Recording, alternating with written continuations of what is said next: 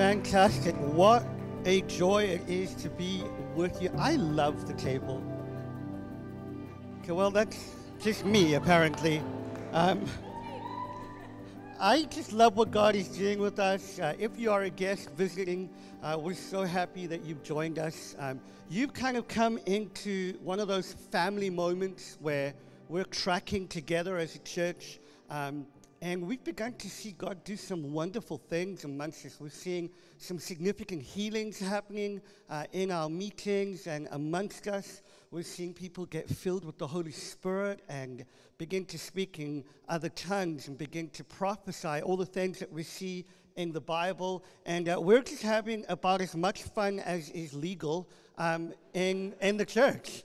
And I love what God is doing with us. And one of the things I'm so convinced of is that if we honor what God is doing, if we're grateful for what God is doing, He will multiply it. Right? And I believe we're in this incredible season of God wanting to multiply. He's moving amongst us. And so worship team and the guys who've been serving, just absolutely incredible. Micah, you're doing a great job on the sound. Can you bring me down a little bit? It sounds like very loud and it's a bit of an echo.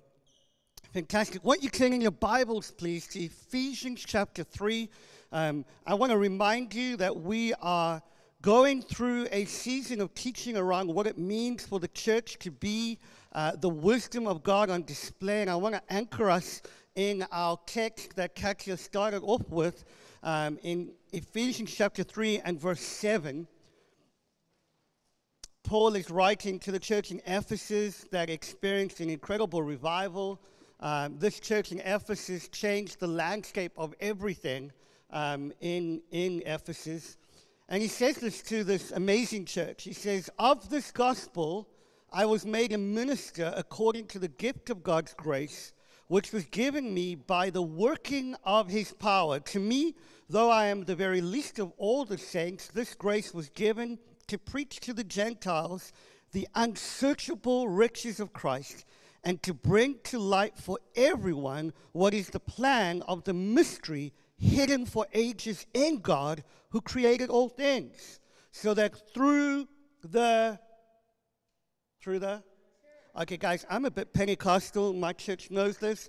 I like it when people talk back to me. Through the okay, now I'm going to ask you to say it like you believe it. Through the yeah, you guys are getting it. Through the church, the manifold wisdom, that means the multicolored, the varied expression. It's kind of like when light shines through a diamond and many different colors begin to be on display. That's exactly what that word means. The multifaceted diversity of God's wisdom is made known, notice, to the rulers and the authorities in heavenly places. I want to tell you, we are living in days of God's outpouring. I want you to flip back just very quickly, please, to Acts chapter 8. I want to remind you that we are called to be the people who display God's wisdom. In other words, when people are looking for answers, the church should be the display of the wisdom of God. I'm going to say amen to my own point because I thought that was good. Acts chapter 8, and we're picking up just after Stephen, a deacon, was martyred for his faith. And notice here it says, and Saul, chapter 8, verse 1, and Saul approved of his execution, and there arose on that day a great persecution against the church in Jerusalem, and they were all scattered throughout the regions of Judea and Samaria, except the apostles. Devout men buried Stephen and made great lamentation over him.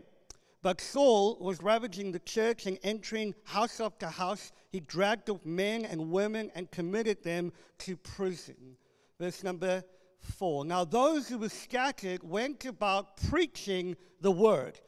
Philip went down to the city of Samaria and proclaimed to them the Christ. And crowds with one accord paid attention to what was being said by Philip when they heard him and saw the signs that he did. For unclean spirits, crying out with a loud voice, came out of many who had them, and many who were paralyzed or lame were healed.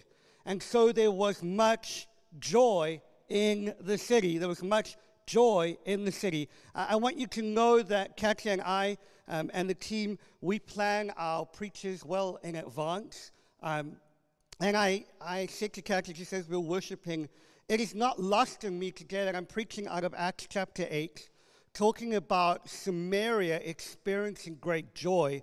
Samaria right now, modern-day Samaria, is slap bang in the center of the West Bank in Palestine. And I love, I'm prophetic, so everything's a sign for me. I love it when God highlights things, and I want to just, I know we've prayed before, but I want you right now, just where you're seated, to be praying for Israel, to be praying for Palestine, that God would bring great joy. Wouldn't it be amazing if He did it again? Yes. If He did it again, right there in the middle of the West Bank, that there would be joy in the city. I'm personally invested in praying because we've got dear friends. You guys remember Will Hart, who was here just a few weeks ago. He is stuck in Israel with a group of 70 students in a bomb shelter. I want to encourage you, you're leaning in prayer. Would you believe God for a miracle? I come from a nation in South Africa where there was talk of a civil war that would break out in 1994. And because the church prayed, God turned it around for good. And so I want to invite you, please be praying for that. I want to lean into this verse very quickly, Acts chapter 8, and I love this refrain, there was much joy in that city. And I want us to unpack just a little bit about what it looks like for the church to reveal the joy of heaven, to reveal what it looks like to walk in God's purposes for the sake of a city.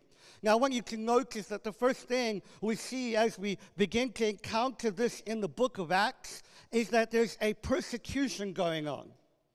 Something's happening that is causing discomfort at a high level.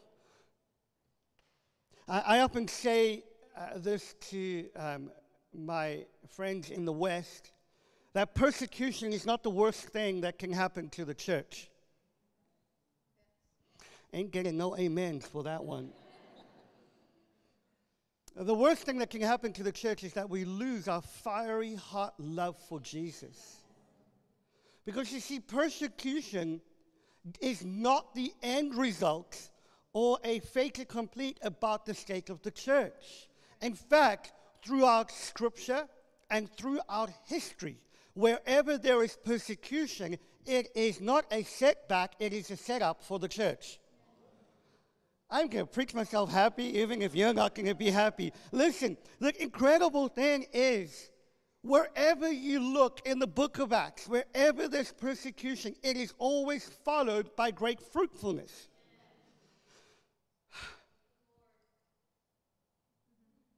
You see, your setback is a setup for God's fruitfulness in your life. Listen, when you begin to unpack throughout history, when communist China began to take over the whole of China and shut down all the churches, and they said, that's the end of religion in China. Do you know what happened? The church thrived, and now there are more Christians in China than there are communists. There is an outrageous revival that has happened in China. I know, I've been in the underground church in China. I've seen it firsthand. I've seen miracles happen, people getting saved. My wife, born in Iran, in a country that has dominated the news because of its unethical human rights violation and its moral police that literally beat people to death. I want to tell you, the fastest growing church in the world today with millions and millions of Christians is in the nation of Iran.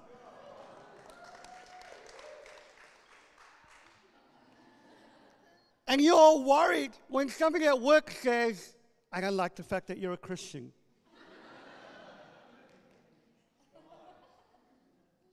Somebody help me. I want to tell you, something needs to grow in the people of God again. A holy boldness. Notice I did not say a holy rudeness. Because some Christians are just weird and rude. But we need a holy boldness to realize that when the gospel comes into any given context, there is always going to be a shakeup. But for the people of God, that shakeup is for the benefit of God's glory and to the good of his people. I love this. Philip is a deacon. He's just one of those people in church who are just real nice people. You know, the kind of people you want to make a deacon, greet people at the doors, help lead a little community group. Beautiful man. He has 4 daughters who are prophets. They all prophesy. And I love this because God uses a very ordinary person filled with the Holy Spirit because of persecution, because of difficulty, to travel to Samaria as a Jew. Now, you need to understand that the Samaritans and Jews did not like one another. They didn't hang out. They didn't do meals together. Jewish people thought that the Samaritans were a lower class of Jew. In fact, they were a lower class of person. The Jews were very racist towards the Samaritans. These are people that they've had a contentious history with the Jewish people. And Philip, this Jew, from persecution, I love his style, goes to one of the most hostile places for him to be as a Jew.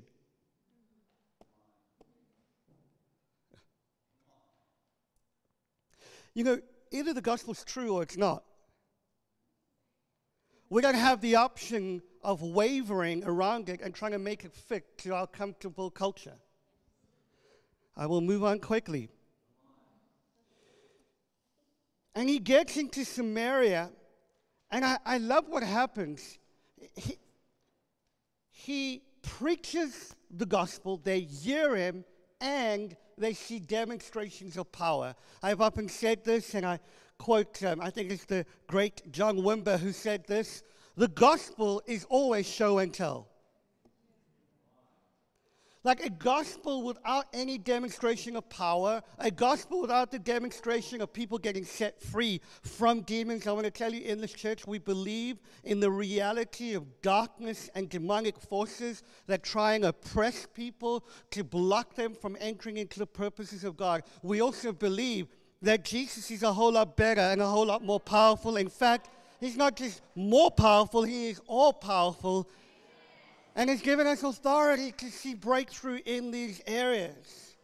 Just last week, we've seen God move in our community. People who had strongholds getting set free from those strongholds, coming into a level of freedom and wholeness because the gospel works. It has to be a show and tell gospel. I want you to just also notice, for those who might argue that miracles have ceased, for those of you who might argue that only the apostles did miracles in the Bible, Philip was neither an apostle, he was just a simple deacon. And he was doing miracles. The idea that miracles, signs, and wonders have ended is the spirit of stupid.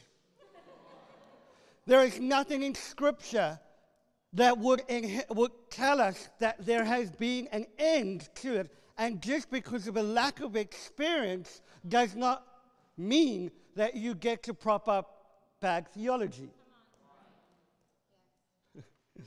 You see, I've seen a resurrection from the dead personally, so I know this stuff works. And people often tell me, you need to have a whole lot of faith. Well, that dead person had no faith and came back to life.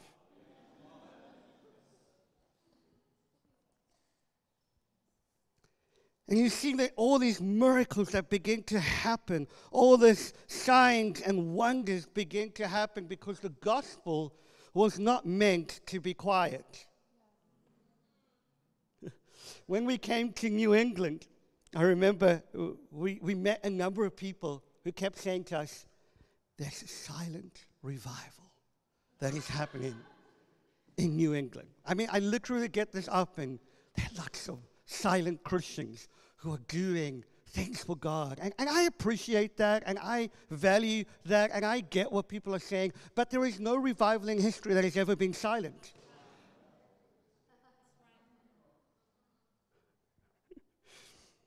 The demonstration of the kingdom comes to the city of Samaria, and it shifts the atmosphere of the whole city.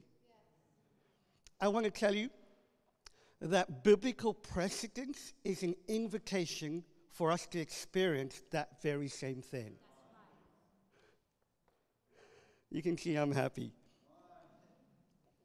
Ephesians chapter 1 and verse 22 says this beautiful thing. It says that Christ is the head of the church, which is his body, and all things have been given to him so that his body might fill all in all. The inference that the Apostle Paul is making there in Ephesians chapter 1 and 22 is that the fullness of Christ dwells in his church, and therefore every space in every way needs to be occupied by the living, breathing presence of Jesus. Everything is redeemable. It means every aspect of society, when Christians show up, it becomes an opportunity to redeem it for the sake of God's glory. You see, I'm just so tired of so many Christians who want to build a Christian ghetto and get stuck up on some kibbutz. Oh, help me, Jesus. Growing vegetables and waiting for Jesus to come. It is an unbiblical worldview. The point of the gospel is that in the scattering, in the scattered servants that begin to walk on the streets of Boston, that begin to walk in the city that you come from, Christ is filling all in all. Dear brothers and sisters, when we live in this way, we get to experience the power of God. Listen, some of my most favorite miracles have not happened in a church building. Have happened on the streets. I've seen people get healed. I've seen people get set free, and I've seen them respond to the person of Jesus. I always love it when the kingdom of God comes upon someone. As I speak God's words to them, as I share the gospel, as I pray for them and they get healed, I then get to say, would you like to meet the king of this kingdom? Every space and in every way, God is calling us to be scattered servants, to impact the very fabric of society. And I want to say this just because I think I would be remiss if I didn't, and I'd be a bad pastor. The aim of the gospel is not to Christianize the world. The aim of the gospel is not to make things culturally Christian. The aim of the gospel is not to have a Christian president. The aim of the gospel is to have a people who actually believe what Jesus says, that the kingdom of God is within them, and so that God's kingdom creates an atmosphere in which it makes it easy for the unbeliever to become a Christian and say, who is your king? Philip goes to Samaria, and simply because he's declaring the gospel and demonstrating the gospel, joy comes to that city. The Bible uses this word that the church is meant to display to rulers, authorities, principalities, the very wisdom of God. I want you to understand the wisdom of God is not just for the world. The wisdom of God is for the spiritual powers and principalities that rule over Boston. Let me help you. In other words, as the church does what the church is supposed to do, as the church walks out its mandate in the kingdom, principalities and powers are displaced, not because we are blowing shofars, not because we're going up to a high mountain to try and shout and scream at the devil and try to do like weird spiritual warfare stuff, but simply because the kingdom of God is advancing. Let me help you a little bit more. The Bible uses the word principality, and it is a word that means first ruler. How many of you know that because we are in Christ, in his body, the first ruler over Boston is not whatever stronghold you think is here. The first ruler over Boston is Jesus. Because the earth is the Lord's and the fullness thereof. Which means when we show up, because we are his body, wisdom is on display so that it shifts an atmosphere of a whole city, and principalities, strongholds, demonic influences that are impacting culture, that are impacting worldviews, suddenly get shifted because there is a community that is entirely different. And if you wonder if this has happened before, I would say to you, if you study church history, if you study what happened in the book of Acts, within 30 to 60 years, the Roman Empire, which was the most oppressive empire, up until that point, got completely destroyed, not by the warfare of Christians, not by rallying arms and weapons in order to overcome it, but by simply being the alternative community that looked like heaven on earth. Brothers and sisters at the table, Boston, we're going for something. It's not nice Sunday church. We're not a McDonald's drive-through. You just come in, order whatever you want, and off you go. No. We're the people of God meant to display the wisdom of God to a city steeped in intellectualism, to a city steeped in its own opinions, to a state that has been divided by political allegiances, when actually the people of God is meant to display all that he is. If you agree, please say amen. You see, the kingdom of God is the rule and reign of God coming to the earth as it is in heaven. Now, I just want to say this, that the kingdom of God is different from the church. I want you to understand this. The kingdom of God is God's gracious rule. It's his reign. It's the expression of who he is coming on the earth. People getting healed. People getting set free.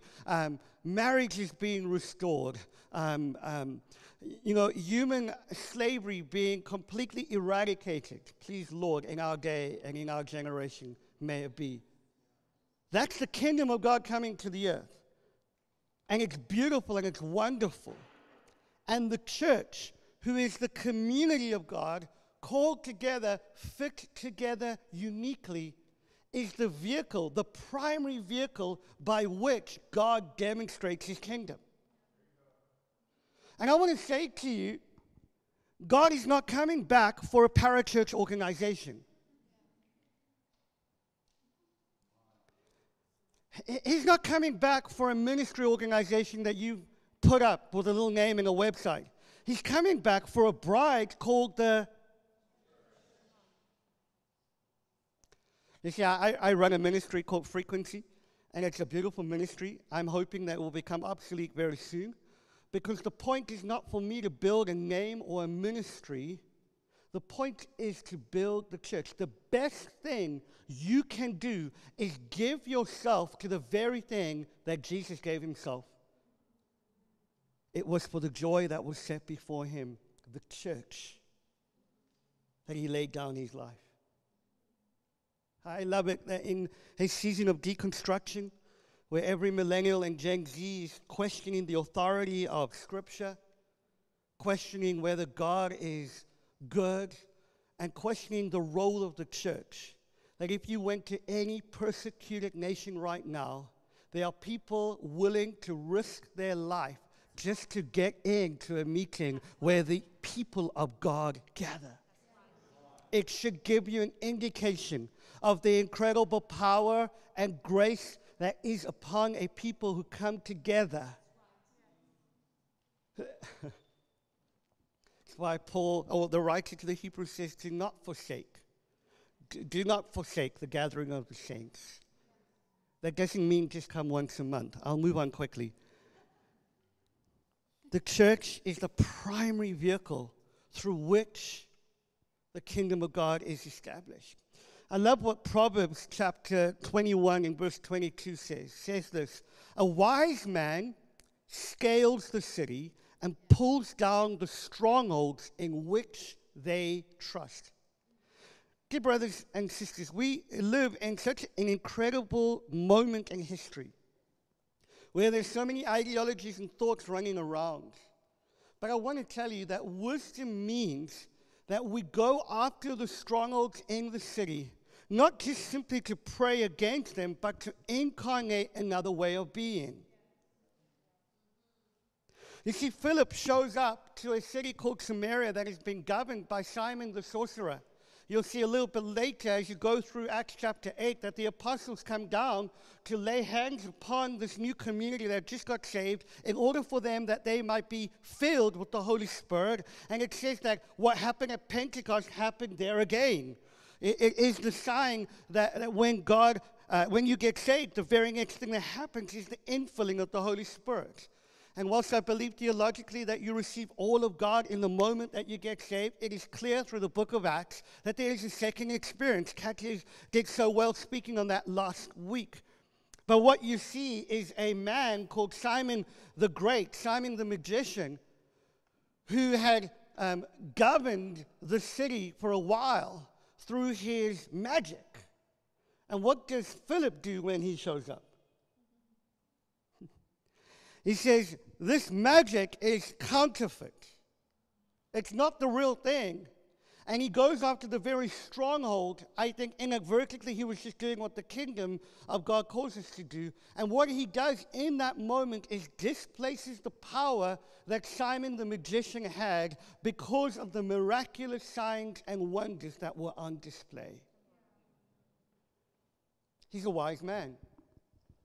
He goes after the strongholds in which the city trusts. And so I just want to mention a few things. You see, the kingdom of God, when it comes to the earth through the church, brings about divine solutions in order to redeem every space and every place in every way.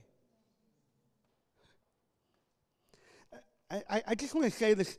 It is easy to disconnect in your day-to-day life the importance of the kingdom of God coming and the church of God being established alongside of that simply because of a lack of experience.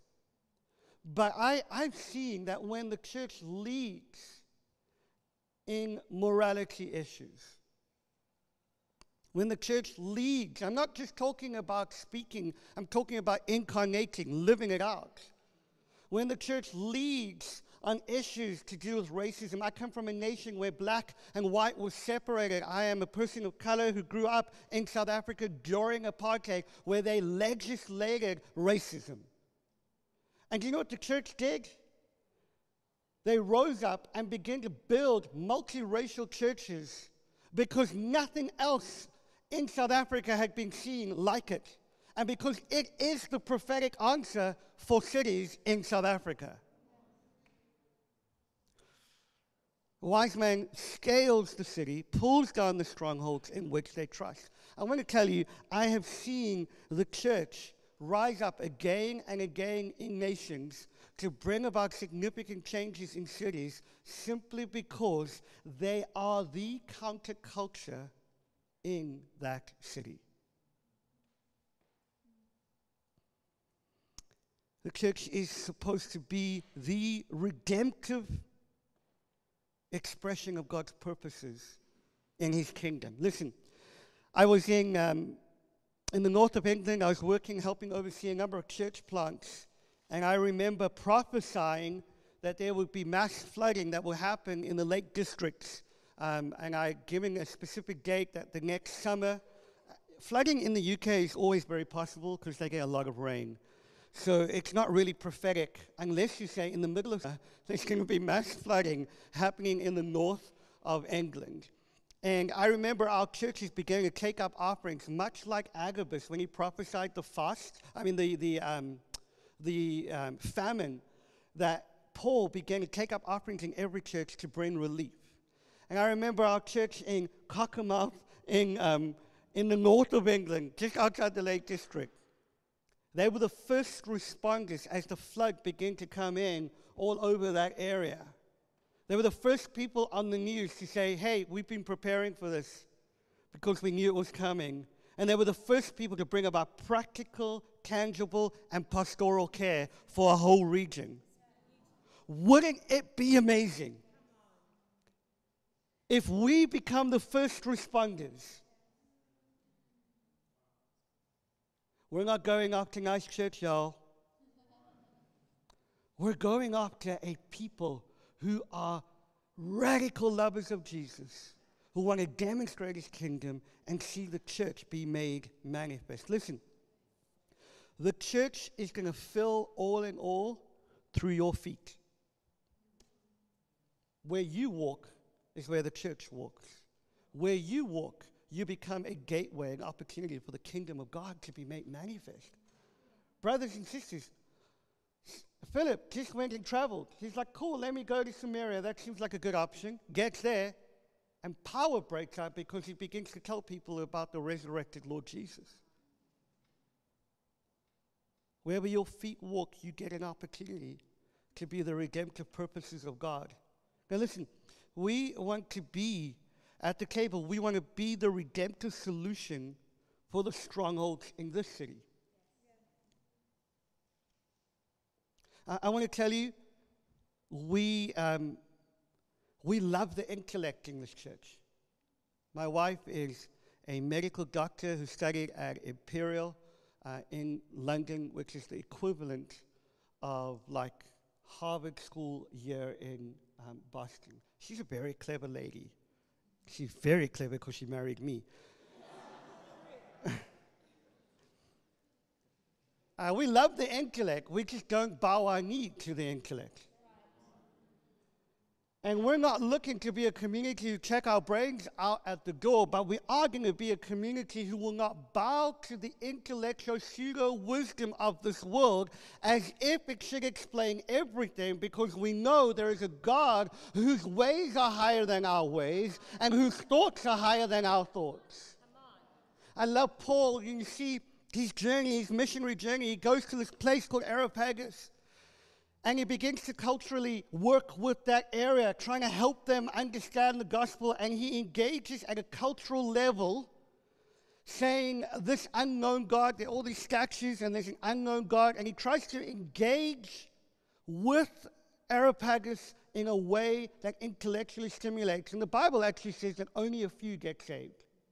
The next missionary stop he goes to is Corinth. Corinth was the bastion. It was the place of philosophy. Orators would get up and they would bring forth these incredible rhetorics and homilies to try and convince people about their way of thinking.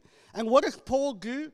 He doesn't come in to try and convince them through their methods of oratory. He doesn't come in and go, hey, let me try and get culturally relevant. He comes in, and the Bible says that he came in and he says, I did not come to you with wise or persuasive words, but I came to you with a demonstration of the power of the Holy Spirit, so that your faith would not rest in the wisdom of men, but in the power of God.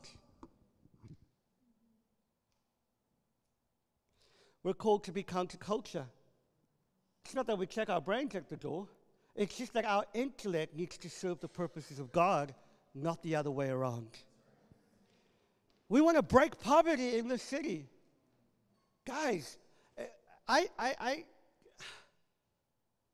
it grieves my heart that there is such a disparaging inequity between the rich and the poor in the city. We're going to have to live differently. It means we're going to have to put our weight behind what God is doing at Lion of Judah on Miracle Mile, one of the poorest parts of the city, governed by those who've been struggling with addiction. We need to be in there. It means that our community here cannot just be bougie, nice, middle to upper class people. I mean, I like nice things, okay? I do, I get it. But we need the rich and the poor in this community. Because it's only by going against the prevailing culture and demonstrating something entirely different that the way of the kingdom is seen. I want to tell you, the church in the city has lost its voice because it is bowed to culture rather than to the authority of Scripture and His ways. We need to deal with racism. I need to get on here. Help me, Jesus. We need to deal with racism in the city. It is not okay that many of our neighborhoods are defined geographically by racial groups. It is not okay. If we're going to take down, if we're going to be wise, if we're going to be the wisdom of God on display, we are going to have to be counterculture. And I'm so glad if you look around right now, please have a look. We got all manner of color in the room. I love it. But we need some more. And this is not because I is black. I'm not preaching this because it's a nice, woke time to preach. Everyone wants to be really woke right now. Forgive me. Help me, Jesus. I'm going to say this very quickly, but I want to tell you, woke justice is not kingdom justice. It looks entirely different. Because at the foot of the cross, the victim and the perpetrator receive grace and come into freedom. But this is not a gospel of politically correctness that we want white, black, whatever colors in between connected. This is because we have seen a prophetic picture. Like every tribe, every tongue is in heaven worshiping Jesus. And we want heaven on earth. Just two more. This city has a stronghold around medical breakthroughs. I am so glad for the medical practitioners that we have. Like I said, my wife is a doctor. We've got friends who are studying to be a doctor, people in nursing profession in our community. I want to tell you, a medical miracle is a miracle. We're not one of those churches who despise medicine and call it faith. That's just not wise. But I want to tell you, the Bible says first the natural, then the supernatural. And I want to believe God that not only will we be known for medical breakthroughs, but we will be known for miraculous breakthroughs. That as a people, when they come into our church, and I'm so glad we're starting to get to be that. People come in and have got healed in our meetings. Shika bazooka, I'm getting happy suddenly. We want to be a community that pulls down the stronghold of leaning into the arm of the flesh without expecting the hand of God to bring us. Cable Boston, are you willing to go with us? Because that's where we're going. The last thing I want to say to you, everyone told us when we came to this part of the world, just get ready. Church will be real hard. Get ready. You're not going to grow. In fact, one pastor said to my dear wife, don't bother about getting a big enough house because you won't grow. The spirit of unbelief and stupidity all wrapped up in one. Jesus, help us.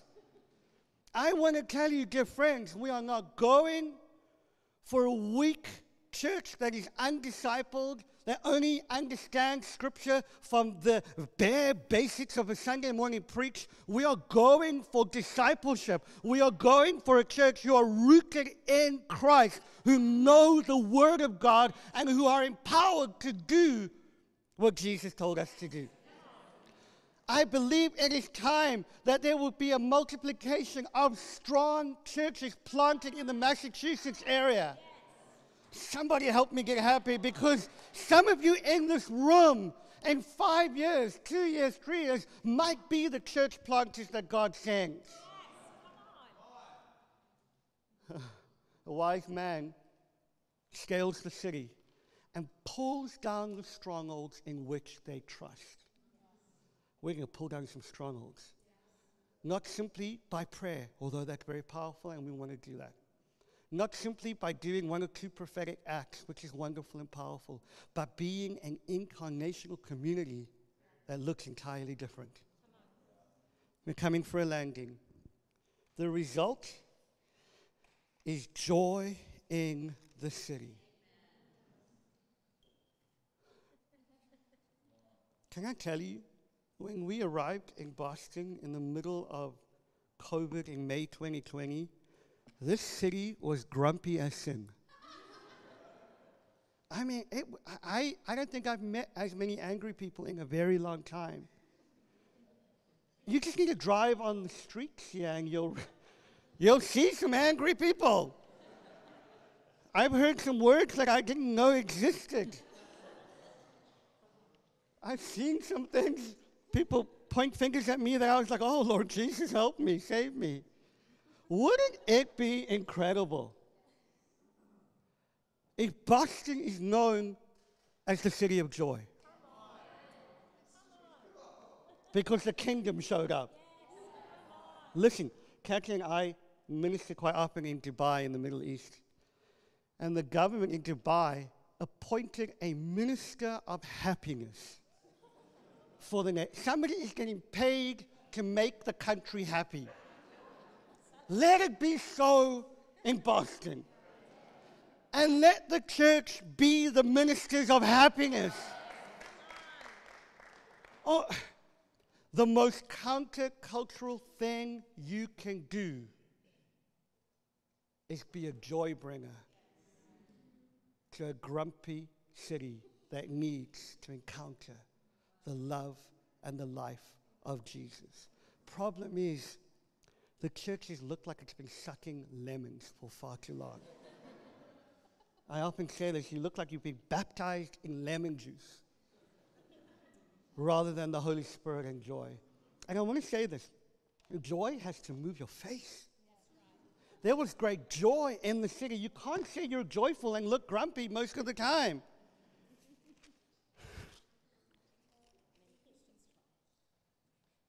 So brothers and sisters, I hope you get in my heart. Samaria, a hard city, a contentious city, governed by racism, superstition. One Jewish deacon shows up, who's now a Christian, demonstrates the kingdom, and joy comes to the whole city.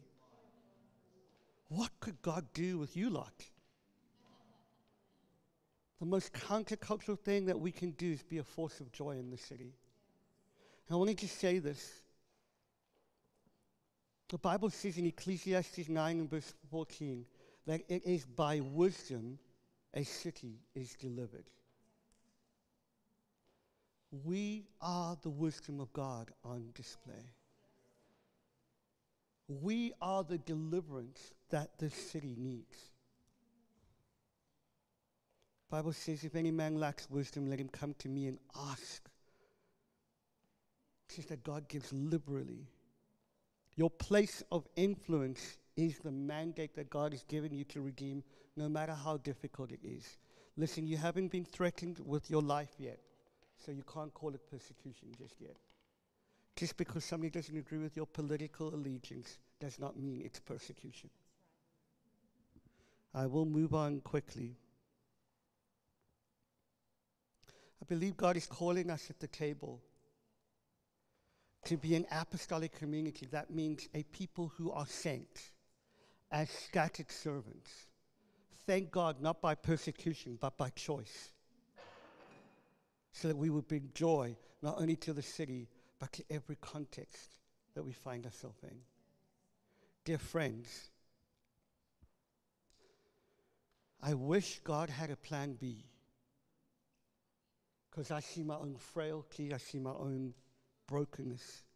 I wish God had a plan B because I see how fraught with disunity and just plain unholiness that I see in the church. I wish God had a plan B, but he doesn't. And Jesus, in his wisdom, who is wisdom personified, said, I will build my church. And he said, I will give my life for her. Dear friends, what are you giving your life to? If Jesus gave it for the church, I want to suggest to you, so should we. Why don't you stand to your feet for a moment? We're going to pray.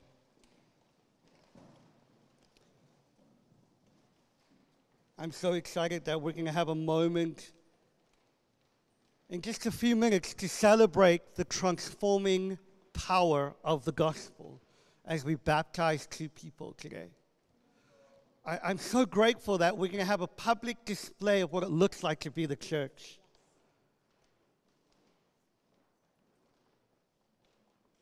But dear friends, I have seen God do more in cities. And I believe Boston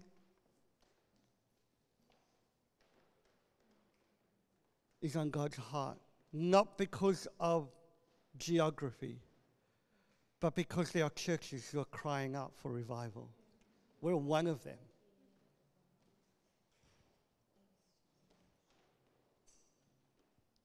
And dear friends, I want to tell you, church is not Sunday. God forgive us. It's a people who incarnate the kingdom wherever we go. And we gather to him and for him. And I know we've got numbers of guests here who might never have been. And I've fallen in love with the city of Boston. And I want to see great joy come to this city.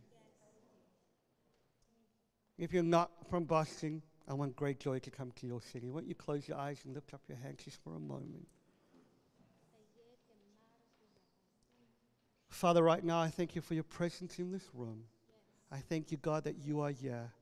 I release your kingdom upon your people even right now.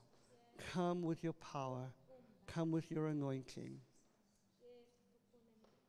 Jesus, would you touch people right now? Would you empower people?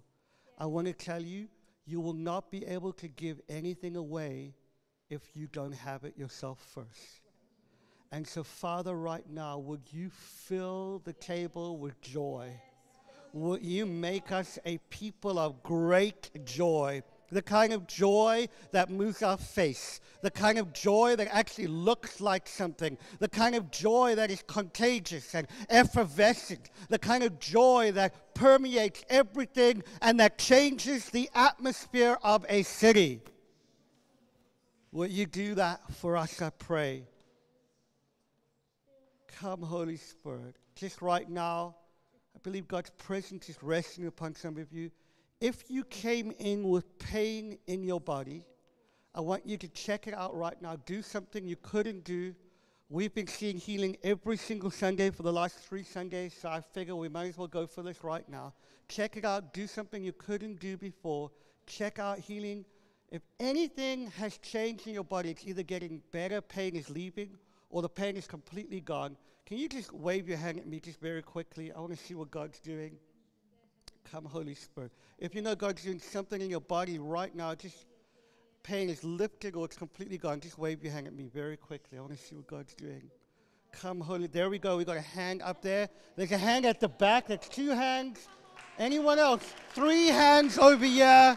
Anybody else? God's doing something in your body. That's 3 hands that have just gone up. Anybody else? Just wave your hand at me very quickly. There's another hand, 4 hands, 5 hands over there. I just want to say, for healing, there wasn't even soft playing music playing in the background. But God healed people. Won't you give him a huge shout of praise and hallelujah?